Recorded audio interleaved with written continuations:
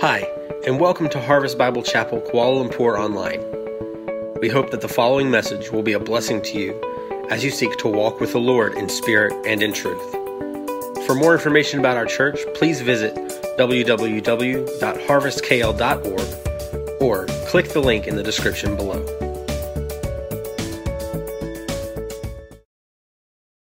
It's awesome to be back this morning, to be here worshiping with everyone. It's great to see a full house. I'm glad everyone was able to make it out. First of all, if you're new, my name is Lee, and I'm a member here at Harvest. And as you know, if you've been here for a while, we've been in Isaiah for a while. Last week, Peter said it feels like 7 years, but I thought it was more like it feels like we started when Isaiah was a new release, was still on the New York Times bestsellers list. But we're working through. We'll get there sooner than later. We're almost to the 60s, and then you think like that's, a decade of chapters, if you will. So we're close. We're getting there. Today we're in Isaiah 58. We're going to talk about some pretty common themes that have been running throughout the entire book of Isaiah. We've talked about a few times. A couple months ago, Brother Michael preached a sermon very similar with a chapter that had a lot of the same focus with true religious practice. What does it mean for your actions, the things you do on the external? What does it mean for it to be real and how it reflects what's on the inside? Religion has a bad way of taking a lot of traditions and these things we do and kind of making that what it's all about, whether it's just going to church or praying out loud, giving your offering, whatever it may be. Religion has a bad way of turning its entire self into those things and ignoring the truth. So today's message for Isaiah 58 is titled Religious Practice as Coverup. The reason why we say that is it's using these things you do in your life that make you seem like a good Christian and a good follower of, and using them to cover up what is truly in your heart and what's truly going on in your life, the things that God really cares about. I thought about this not too long ago. When Grady was born, when our son was born here in Malaysia, our families came, and I was taking my parents and my niece and my brother to Batu Caves, and I took a wrong turn. If anybody's ever ridden with me, road rage is my biggest struggle. But I took a wrong turn, and the wrong turn I took cost me like 10 minutes and 2 tolls. I had to go through a toll booth, turn around, come back through the toll booth, and I punched the steering wheel. And my dad said, well, some things never change. And I was just like, it was convicting. It was funny, but it was convicting because those are the kind of things we're talking about. You do these things that on the outside make you look like such a great person, and then you realize you have like a short fuse, anger issues, and you punch steering wheels. So we're going to get right into this by reading the first 5 verses of chapter 58, and we'll get started from there. So Isaiah chapter 58 verses 1 through 5 says, Cry aloud, do not hold back. Lift up your voice like a trumpet. Declare to my people their transgression, to the house of Jacob their sins. Yet they seek me daily and delight to know my ways. If they were a nation that did righteousness and did not forsake the judgment of their God. They ask of me righteous judgments. They delight to draw near to God. Why have we fasted and you see it not? Why have we humbled ourselves and you take no knowledge of it? In the day of your fast you seek your own pleasure and oppress all your workers. Behold, you fast only to quarrel and to fight and to hit with a wicked fist. Fasting like yours this day will not make your voice to be heard on high. Is such the fast that I choose a day for a person to humble himself? Is it to bow down his head like a reed and to spread sackcloth and ashes under him? Will you call this a fast, a day acceptable to the Lord? So starting in verse 1, God is calling Isaiah to charge Israel with their wrongs. It's this proclamation of sin. This is what you're doing wrong. So he's announcing the problem. This is the issue. He tells Isaiah, he says, Cry aloud and do not hold back. Lift up your voice like a trumpet. Declare to my people their transgression. So he's just saying, Isaiah, tell them what the problem is because they clearly don't see it. And then verse 2, it tells us what this problem is, what they're doing wrong.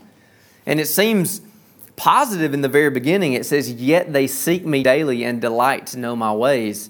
But then the key word, the next 2 words there is as if they were a nation that did righteousness. So it's like they come to me, they come to my temple, they do fasting, they do sacrifice, they do prayer, they do all these things that are in the law as if they were a nation that did righteousness. The NIV kind of makes it a little more clear, and instead of saying they delight to know my ways, it says they seem eager to know my ways. It's all on the outside, it's external. It's not a real desire, as if you were a nation that did righteousness. It's telling them, you're still doing all the things that were in the law. Your religious practice is still there. You are still doing the fast. You're still making the sacrifices. The priests and the Pharisees, the problems that we still see in the New Testament, they're still memorizing the Torah. They still know all of this knowledge, but their actions do not follow up with that.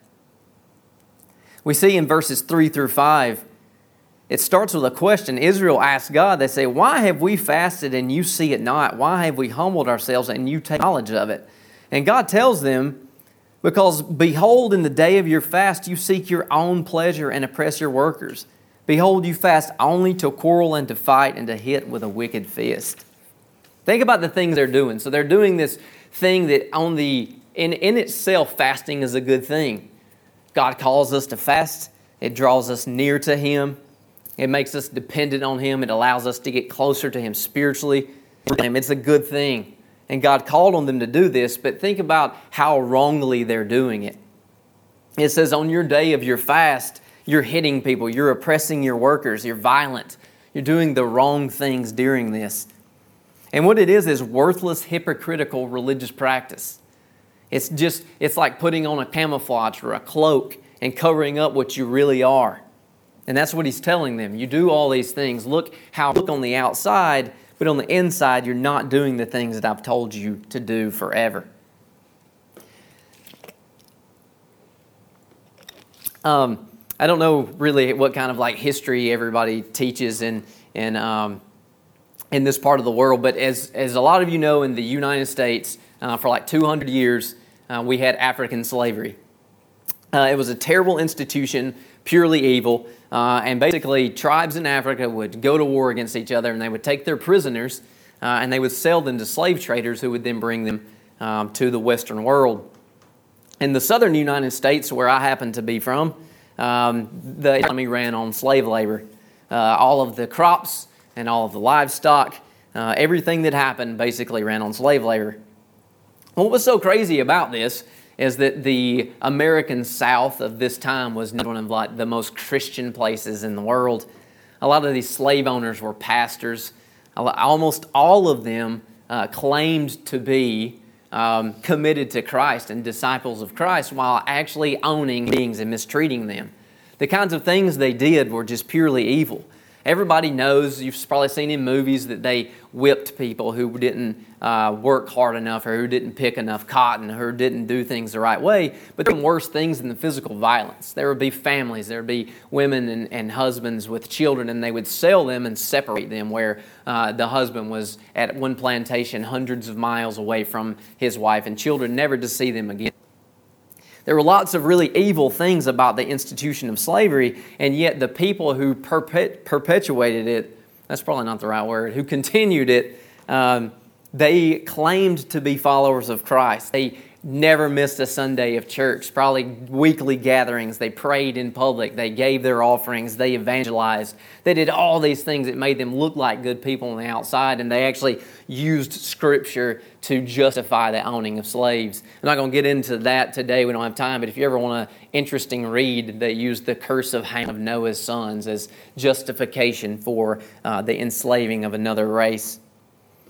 There was a guy in the U.S., really famous abolitionist, which just means someone who fought for the freedom of slaves and for the ending of the institution. His name was Frederick Douglass.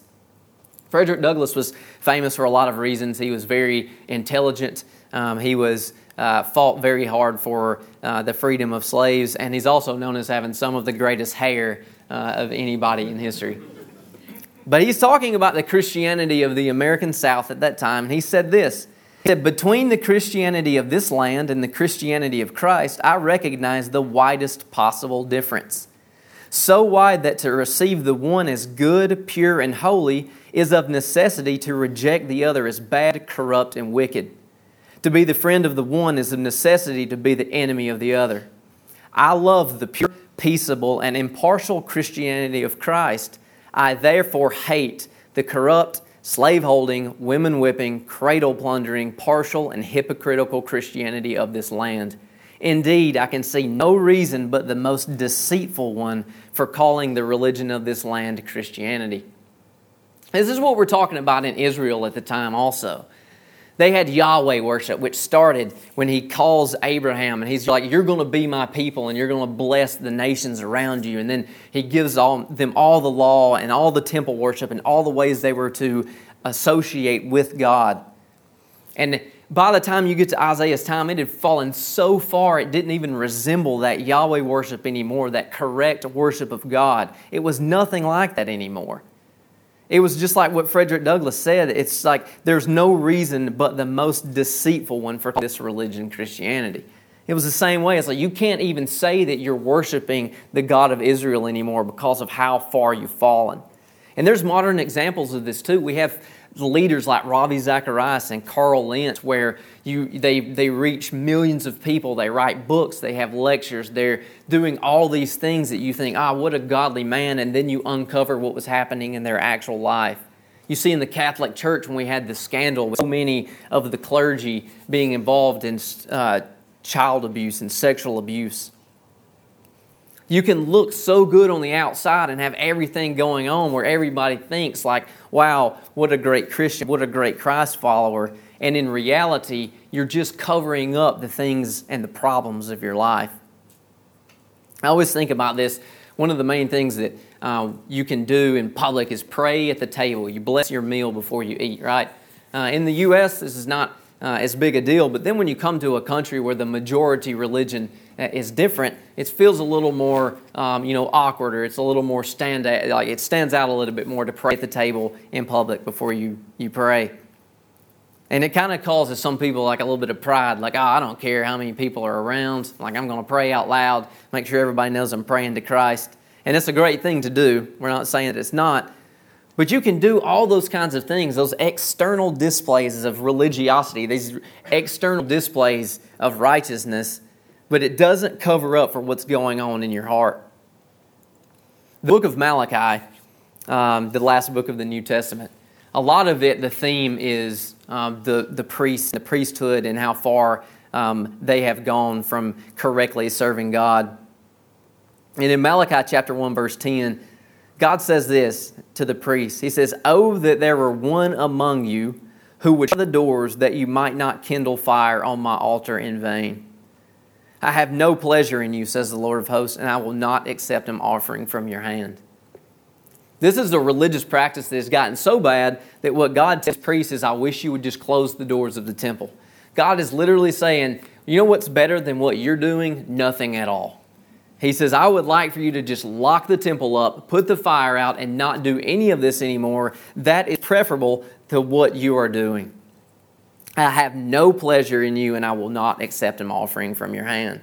What had happened to the priesthood at this time is they had just gotten to where as long as we do these actions, God will be happy. Like all we have to do is continue to make these sacrifices, continue to do these things. It doesn't matter what we're doing in our lives. The fact that we're oppressing people, it doesn't mean anything.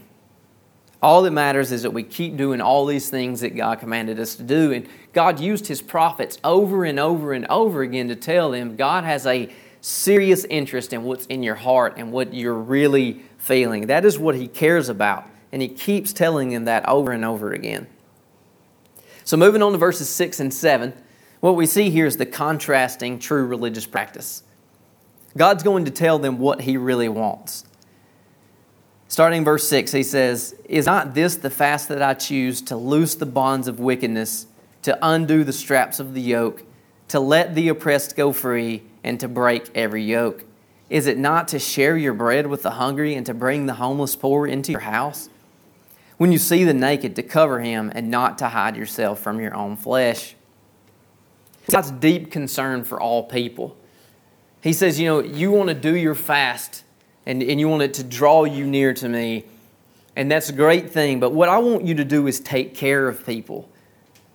He says, let the oppressed go free. Share your bread with the hungry and bring the homeless poor into your house. This is the contrast to what they've done in the past. They're fasting while beating people and oppressing people. And he says, this is what I want you to do. While you're fasting, I want you to feed the poor and bring in the homeless. We see throughout Scripture, Old Testament and New, that God has this deep concern for all of humanity. And He wants them to be taken care of. In Micah chapter 6, verse 8, very famous verse, God tells us what He truly desires, not this hypocritical religious practice, but what He truly wants from us. It says, He has told you, O man, what is good, and what does the Lord require of you but to do justice and to love kindness and to walk humbly with your God. What He's telling them is, in Micah, it's the same concept. It's like you're still doing all these things, but what I want you to know is that I want you to be a just people. I want you to be kind. I want you to love people, and I want you to be a humble servant of God. That's what God desires. Today's scripture reading was from Hosea chapter 6 when he says, what I desire is steadfast love and not sacrifice. I want you to treat people right. Jesus uses that scripture in Matthew when He's talking to the Pharisees. He says, learn what it means when I say I desire steadfast love and not sacrifice. It's kind of crazy to me when you leave the prophetic books like Isaiah and you go several hundred years in the future to Jesus' time, and the Pharisees are having the exact same problems. They still did the same things and had the same in their heart and the same issues in their mind. And that's because as people, that's always going to be so tempting for us. If there's a way that we can take shortcuts and make things easier, we'll do it. Using this religious practice as cover-up is something that is so tempting to us, to do things that make us look good when maybe on the end that's not the truth. God really wants us to take care of other people, and not doing so voids these external acts of religious tradition. When you're a sinful person, when you've got these problems in your life and you're doing the wrong things, it doesn't matter that you never miss church, never miss small group, pray out loud, lead small group, whatever else it is you do, you can't cover up for it. You could even do like a 7-day fast. And if you were mean to people the whole time, God wouldn't care that you were fasting for 7 days. And you'd probably be so hungry that you would definitely be mean to people the entire time. You'd be really hard to get along with. But the point of all of these scriptures and all of this is having a right relationship with God. And the last half of this chapter, verses 8 through 14, it's a description of what happens and the benefits of having a right relationship with Him. So we'll read 8 through 14, so verse 8 through the end of the chapter. It says, so if you do these things, if you have the right way, it says, then shall your light break forth like the dawn, and your healing shall spring up speedily. Your righteousness shall go before you. The glory of the Lord shall be your rear guard. Then you shall call, and the Lord will answer. You shall cry, and He will say, here I am. If you lay the yoke from your midst, the pointing of the finger and the speaking of wickedness, if you pour yourself out for the hungry and satisfy the desire of the afflicted, then shall your light rise in the darkness and your gloom be as the noonday. And the Lord will guide you continually and satisfy your desire in scorched places and make your bones strong, and you shall be like a watered garden, like a spring of water whose waters do not fail. And your ancient ruins shall be rebuilt. You shall raise up the foundations of many generations. You shall be called the repairer of the breach, the streets to dwell in. If you turn back your foot from the Sabbath, from doing your own pleasure on my holy day, and call the Sabbath day a delight, and the holy day of the Lord honorable, if you honor it, not going your own ways, or seeking your own pleasure, or talking idly, then you shall take delight in the Lord, and I will make you ride on the heights of the earth. I will feed you with the heritage of Jacob, your father, for the mouth of the Lord has spoken.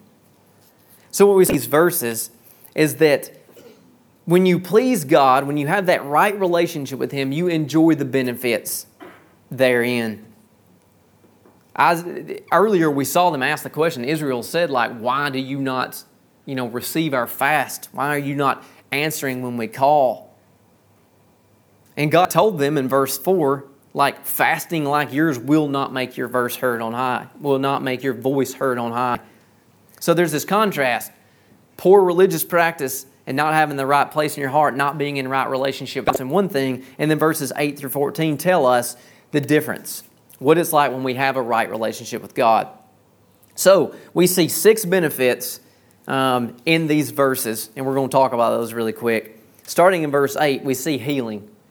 Healing is a benefit of having that right relationship with God. It says, "Then shall your light break forth like dawn, and your healing shall spring up speedily." We know as a Bible-believing church that we're not a prosperity gospel church, and that healing is not always guaranteed from physical sickness. God decides in His providence and in His will if He's going to heal people from physical sickness. But healing comes in a lot of different ways. God may heal your physical ailments. He might heal your relationships that have been broken. He can heal your spiritual brokenness, your emotional brokenness. He can heal lots of different things in your life. And having a correct, right relationship with Him is a way to bring that healing to your life. If you have broken relationships and then you start following Christ with everything you have in the right way, those relationships are so much more likely to be healed and be made whole again. The second thing we see is protection, also in verse 8. It says, "Your righteousness shall go before you, and the glory shall be your rear guard." So the rear guard is just a military term for a group of soldiers that would guard the backside of a regiment to make sure that someone wasn't coming from the back. So what we have is protection from God. We've talked about it so many times that when we go through our daily life, we never know exactly where God is protecting us. You could probably go at the end of the day and be like, at no point during this day did God protect me from something. You have no way of knowing that. You never know when like a construction worker almost dropped a block from 40 stories above your head, but he didn't. You never know. You never know how God is protecting you. And having a right relationship with Him, He will protect you. He protects us physically. He also protects us spiritually.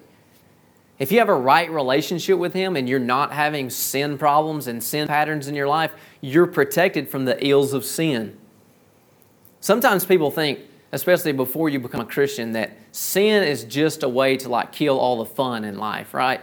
You're like, sin is just not fun. It is like, if you don't sin, then you're not having fun. But in reality, God, He established sins as things that have physical harm, like you will be harmed by sin. God restricts us from doing these things because He knows it's what's best for us. So if you don't do those sins, you are protected from the ills of those sins. If you think the easy, obvious example is, if you don't cheat on your spouse, you're probably not going to have a broken family as a result of adultery. So you're protected from these evils of sin, the things that hurt you. The third thing we see is prayers in verse 9. He says, "Then you shall call, and the Lord will answer. You shall cry, and He will say, 'Here I am.'" So like I said earlier, we saw there, like, we're coming to you, why do you not answer? And God says, because your activity is not going to make your voice heard. But then when you do things the right way, He says, "You shall call, and the Lord will answer." Proverbs 15:29, I have on the board, said, "The Lord is far from the wicked, hears the prayer of the righteous." When you have that right relationship with God and you're connected to Him, your prayers are so much more powerful. You feel so much closer to Him. Before you're saved, sin has a wedge between God that cannot be removed except through the sacrifice of Jesus Christ. When you're a lost person, you have that sin wedge that you cannot remove. But once you accept Jesus, you become close to God. But when you let sin come back into your life, although you can be separated from God again, sin can create a wedge that distances you from Him, that makes that relationship feel not as close. And you need to have that removed. Our prayers are always more powerful, and we feel so much more connected to God when we are close to Him and we don't have that sin barrier between us. It's just like a marriage relationship when the two spouses are happy and they're getting along very well, things are great, the relationship is good, but if one of them has done something wrong, there is that tension until, somebody apologizes, or sometimes it just takes time. The fourth thing we see is that God will guide you. Verse 11, it says, "If you pour yourself out for the hungry and satisfy the desire of the afflicted, then shall your light rise in the darkness and your gloom be as the noonday. And the Lord will guide you continually and satisfy your desire in the scorched places and make your bones strong." And you shall be like a watered garden, like a spring of water whose waters do not fail. So at the very beginning in verse 8 it says, your light will break forth like dawn. We see this in the darkness, God will use His light to guide you. If you pour yourself out for the hungry, it says the Lord will guide you continually. The Lord leads us in our lives and tells us the directions that we need to go. He leads us in the way that we should go.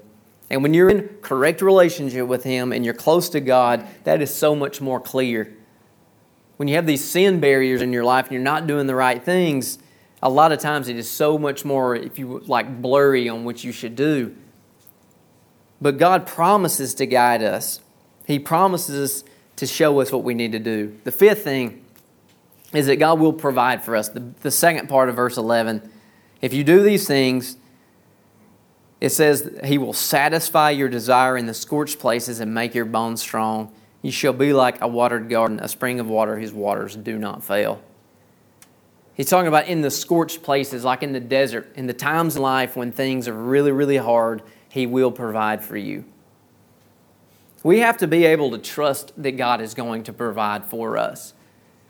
We've talked a lot before about giving and how a lot of times giving is sacrificial. It's sacrificial when you give something that otherwise you probably needed. We've use the metaphor, it's not hard for someone who has 1,000,000 ringgit to give 1 ringgit. But if you have 2 ringgit, giving 1 ringgit is a lot. But you have to be willing to trust God to provide for you in those things. When you serve God in a sacrificial way, you have to trust that He will provide for you. Scripture promises us over and over and over again that He will provide for us. And the sixth thing is that you will be restored. Then verse 12 says, your ancient ruins shall be rebuilt. You shall raise up the foundations of many generations. You shall be called the repairer of the breach, the restorer of the streets to dwell in.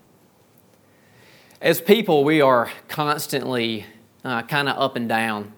We can be on such highs one day and such lows another day. And this kind of applies to our relationship with God as well. It has nothing to do with God is constant. But we are not. We are fickle creatures, and we're always up and down, serving Him with all of our hearts one day, and the next day just doom and gloom, and God doesn't care about me. And so our relationship with Him is almost always in a constant state of needing to be restored. Once again, 100% our fault, nothing to do with Him. He's always the same, and He's always there for us, and we just constantly... There's another verse in Hosea that says we are bent on turning from Him. It's like if any of you have ever had a toddler, I do now, they refuse to not walk away from you. You're like, hey, go here. They're going to go the other way. And you're like, walking this line, and they're just going to immediately veer off. That's what we're like to God. He's like, here, you go down this path, life is going to be good. And we're just like, no. And so we're almost in constant need of this restoration where God is constantly bringing us back to Him. As the psalm tells us, with His rod and His staff, bringing us back to Him. He's our shepherd. We are like a sheep. But this verse tells us your ancient ruins will be rebuilt and your foundations will be raised up. When you have a right relationship with Him, God can restore that relationship, can restore it to the way it used to be. Because we're always going to have these down times where things are not as good as they used to be. Get back in right relationship with Him and He will restore your relationship. The last thing we want to look at in these verses is in verse 14. It tells us that when you do all these things, talking about the benefits of following God and having that right relationship with Him, it tells us that then you shall take delight in the Lord. That is such a big part of being a Christ follower, is taking your delight in the Lord, having your true contentment and your true happiness in Him. When we have these other times in our life, these down points, when we're not happy, when we're not content, when our relationship is strained and we need that restoration, we're probably taking our delight and our contentment in something else. And He's just telling us, when you're right with me, when we're close like we're supposed to be, when you're doing things and when you're treating people the right way and worshiping me the way you're supposed to, then your delight will be in the Lord. The main point of this whole passage, and a lot of the things that Isaiah talks about in these themes, is just being in right relationship with God. And it was important during this time it started with Abraham, and you're going to be a blessing to the people, to the nations around you. And they had fallen off, started being so insular, not treating people the right way, and not doing things the way that God wanted them to do them. And He was telling them to get back to the right way of worship, and to mend that relationship. But for us as New Testament believers, it's all about Christ. And being in right relationship with God now means having a relationship with Jesus. It's about believing in the resurrection. It's about believing that He's the Son of God, that He was crucified and rose again 3 days later to save us from our sins. Having right relationship with God now is all about Jesus. Jesus came to give us the opportunity to have that relationship with Him. And so today there's two kinds of people. You're either someone who has accepted that, you are saved by Christ's sacrifice, and maybe your relationship is strained. Maybe sin that's causing that wedge between you, and you need to be reconciled, you need to be restored. You can do that anytime. But if you're here and you've never accepted Christ as your Savior, then you can't have a right relationship until you do. The wedge of sin between you, the barrier of sin between you and God will be there until you let Jesus remove it. So all of the things about being in right relationship with Him is distant from you and not available to you until you remove that barrier.